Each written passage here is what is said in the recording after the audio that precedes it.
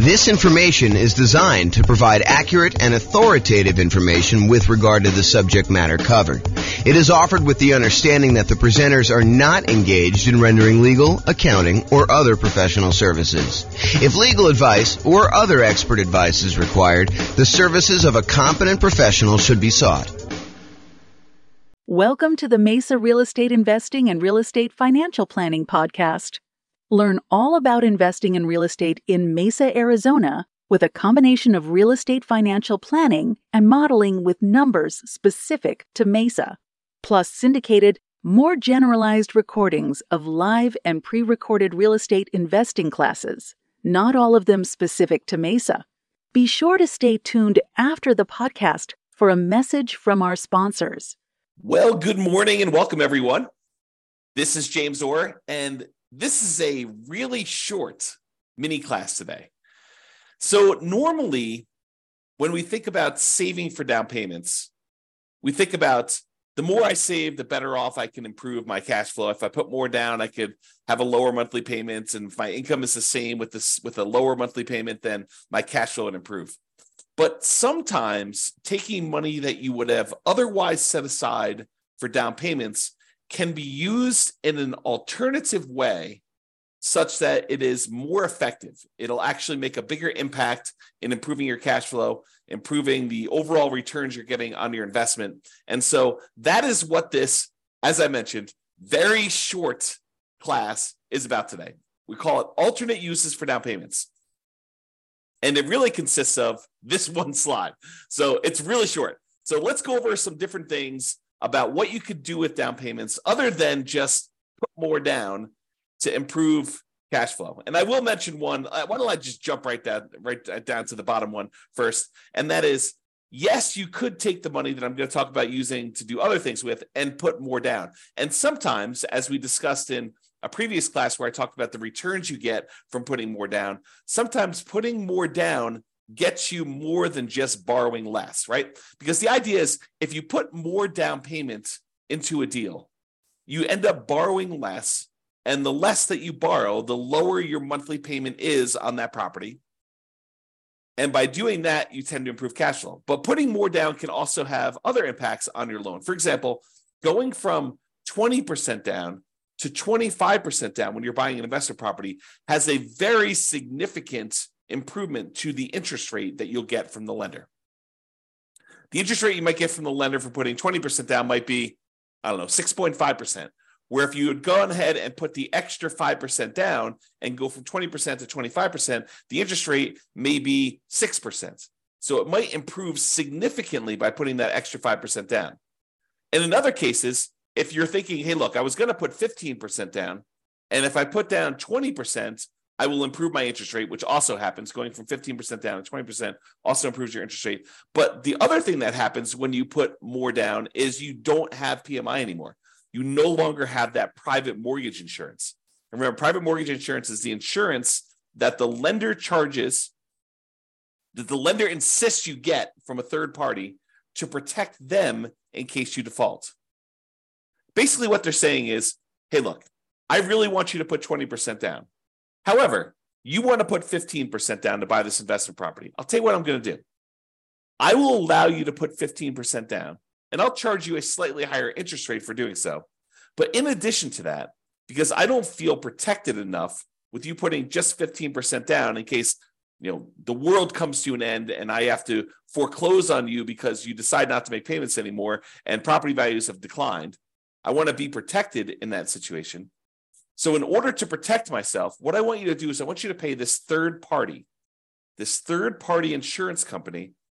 You're going to pay them a premium, and the premium is going to be there such that if you actually force me to foreclose on you because you stop making payments or you do something else that forces me to foreclose on you, and I'm unable to sell the property and get all my money out, then they will actually come in and they will make me whole. So it's an insurance product that you pay for as the buyer for putting less than 20% down to protect the lender in case you default. So the lender says, hey, look, you want to put 15% down? No problem. I'll charge you a slightly higher interest rate, and I will require that you pay for PMI, and the PMI protects me in case you default. And so you end up paying PMI and also a higher interest rate if you put 15% down. Or you could put 20% down, and then you have a slightly better interest rate, and you no longer have to pay this PMI, which could significantly improve cash flow. Okay, so that is like the traditional kind of like fringe cases, the kind of like critical points if you decide to put more down for using down payment. Now let's look at some other things you might want to do with your down payment instead of putting more down. So right off the top, more reserves. You could take money and you could put it into an investment property. And the challenge with putting all of your money into an investment property as down payment is it's illiquid. Once you put money into a property, it is much more difficult for you to get at that money. And in fact, if you think about it, it's most lenders, and this may change over time. So, go check with your lender as to what's current at the time. But as of the time I'm recording this, March 21st, 2023, it is most lenders are requiring that you have 25% of equity. In other words, another way of saying that is 75% loan to value is the highest they will go to allow you to access money and equity. So if you want to access equity in your property, the highest they will allow you to go to is 75% loan to value. So you have to have at least 25% of equity remain in the property, and then anything above that 25% of equity, they will allow you to tap into and do a cash out refinance if you want to access that. The only other way to really get at that is to sell the property. You could do some type of loan against the property, some type of cash out refinance, whether that's a traditional cash out refinance of the whole loan, or maybe you do a home equity line of credit and you go up to a certain dollar amount on that, and maybe they go a little bit higher than 75%, or maybe your particular lender will only allow you to go to 75%, or you could sell the property and get at that equity. So if you decide to not put more money in to begin with, and you keep that money set aside somewhere else in reserves, that can change the overall characteristics of you. It can make you a much safer investor because you have all this liquidity reserves in case something happens to the property and you need that money. If you had to put it into a down payment, it's harder to access. So by keeping it on the sideline, you have more in reserves, you're more liquid, you're more conservative, it's less risky overall. Okay, so you could do more reserves. And some lenders like seeing you have more reserves. I don't know if I've ever seen this, but I could imagine a lender actually giving you a slight break on the interest rate by having a very large amount of reserves. I don't recall ever seeing that, but it's possible a lender could do that, especially in the future, especially if they start valuing reserves more in the future, okay?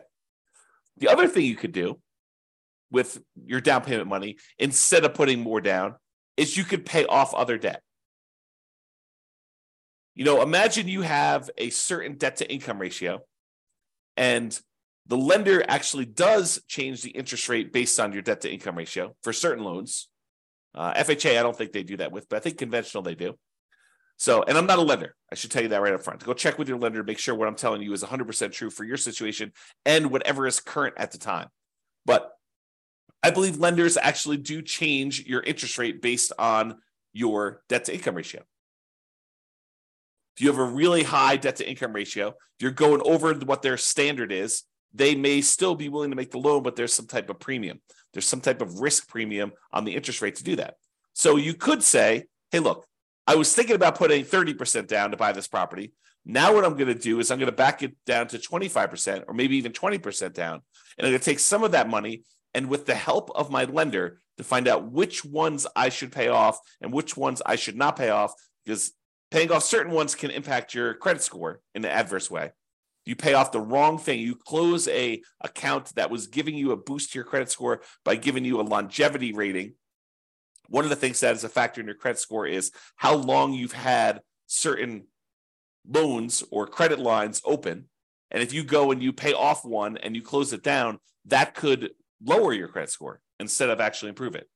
But the lender may say, hey, look, if you go pay off these 3 bills that you've got outstanding, that would significantly improve your credit situation, your debt to income in this case, and maybe even your credit score, depending on what it is and how it's all working out. It's not super straightforward, so I can't give you specific advice about it. You'll need to talk with your lender in detail before doing this.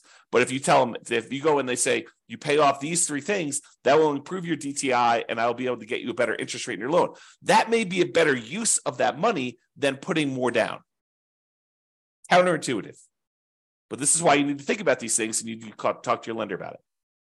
The other thing that may be counterintuitive, instead of putting more down, hey, I was going to put 30% down, but now I'm going to actually only put 25% down. I'm going to take that extra 5%, maybe it's even not even that much, but I'm going to take that extra money and I'm going to use it to buy down my interest rate. By buying down my interest rate, it may improve my credit, my interest rate. By buying down my interest rate, it may improve my monthly payments so much more than putting the extra 5% down. And we did this math recently. Trying to remember what class it was, but we did a class where I showed you, I think it was how to improve cash flow. One of the strategies was taking money from seller concessions and using it to buy down interest rate. And I had the matrix up of what my lender sent over about how much it costs to buy down the interest rate so much and what that does to the monthly payment. And I think we did the math and I showed you, hey, look, if you just put this much more down, it would have improved your monthly payment by this amount. If you actually use it to buy down the interest rate, it improves it by this amount. And so it may be better for you to price out buying down interest rate on your mortgage instead of actually taking that money and putting it extra as down payment. Now, if you're only going to hold the property for a very short period of time, does it make sense to go buy down your interest rate for 30 years? Probably not. If you know you're going to be in and out of the property in 5 years, 6 years, 10 years, whatever it is, then buying down the interest rate for a 30-year period may not make sense. But if this is one of the properties that you plan on holding in your portfolio forever, it's going to be one of the ones that you've designated that is going to be the source of your positive cash flow in your financial independence, retire early sort of model, then maybe you do pay down the interest rate because you know you're going to hold that loan for 30 years. But this is why you need to understand what your plan is. If you're buying properties, you're going to use the strategy where you buy 10 rentals, hold on to them for a period of time, then sell off a portion of them to pay off the remaining. Maybe you don't actually buy down your interest rate because you're either going to sell some of them and you're going to take that money and then pay off your other mortgages. So if that's your strategy, maybe buying down interest rates doesn't make sense. But if your strategy is, hey, look, I'm going to buy a certain number of properties and these are the properties I plan on holding forever and ever and ever into retirement, then maybe buying down the interest rate does make sense. Okay.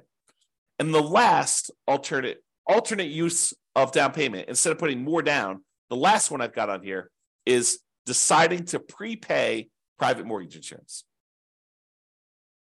So instead of putting another $5,000 down on buying your next property, which might save you, I don't know, $25 a month, somewhere in that ballpark, maybe $30 a month, depending on the interest rate, you could choose to prepay PMI. You take the $5,000 and get rid of a, I don't know, $160, $200, $250 a month private mortgage insurance payment. So instead of getting $30 benefit, although the $30 is for the entire life of the loan, by putting more down, you could say, look, I'm going to pay $5,000 in, and instead of having to make $150, $200, $250, whatever your private mortgage insurance payment would have been, instead of that, whatever it happens to be, $5,000 prepaying it, then you could actually choose to improve your cash flow by, let's call it $200 as an example, for whatever period of time you would have had that PMI. So if you would have had PMI for 5 years, you could figure out, would that have been a better deal for you? In a lot of cases, part of the reason why we might do this is because we would get improved cash flow early on when we typically need it the most. You don't always need improved cash flow early on. And sometimes you're willing to sit through that, uglier cash flow early on until the property's rents have gone up. Your mortgage typically stays the same unless you've got some type of variable rate interest rate, but your taxes and your insurance, and your maintenance, your property management, they tend to creep up as well, but not quite as fast as that very large chunk of the mortgage payment on a property. Okay. So remember, let's just talk about private mortgage insurance. So private mortgage insurance, there's really 3 ways that we could pay it. Number one is you can voluntarily take a higher interest rate from the lender and have the lender give you a credit which could cover paying it up front. So instead of actually paying it yourself, you say, look, I will voluntarily take a higher interest rate from the lender. Okay, that's one way to pay it. The other way to pay it is monthly. You say, look, private mortgage insurance premium is $150, $200, $250 a month, whatever it happens to be. It's based on a whole bunch of factors, which we'll cover in the PMI class. But basically that PMI payment, it exists until you get below 80% loan to value, or with FHA, it never goes away. Okay. So you can do it monthly until you reach that criteria, or with FHA, it doesn't go away. You have to get out of that loan. You have to do a refi or sell the property, change out of the FHA loan in order to get rid of the PMI on FHA, which PMI on FHA is called mortgage insurance premium. It's called MIP, but same thing. It's an insurance premium to protect the lender. Okay. And then the third way is you could do a one-time lump sum upfront payment in order to get rid of the PMI. So those are really the three options. Sometimes they'll say, hey, look, you can pay a little upfront and we could lower your monthly payment for PMI. So you could kind of combine some of them if you really wanted to. But most of the time you're choosing one of the three as a discrete choice. Okay. All right. So that's all I got for you. So sometimes you thought money you were going to use as a down payment could be used more effectively in another area to improve your situation, to get better terms on your loan, or for you to look more attractive as a borrower, or for you to have a more conservative, safer approach in the case of more reserves.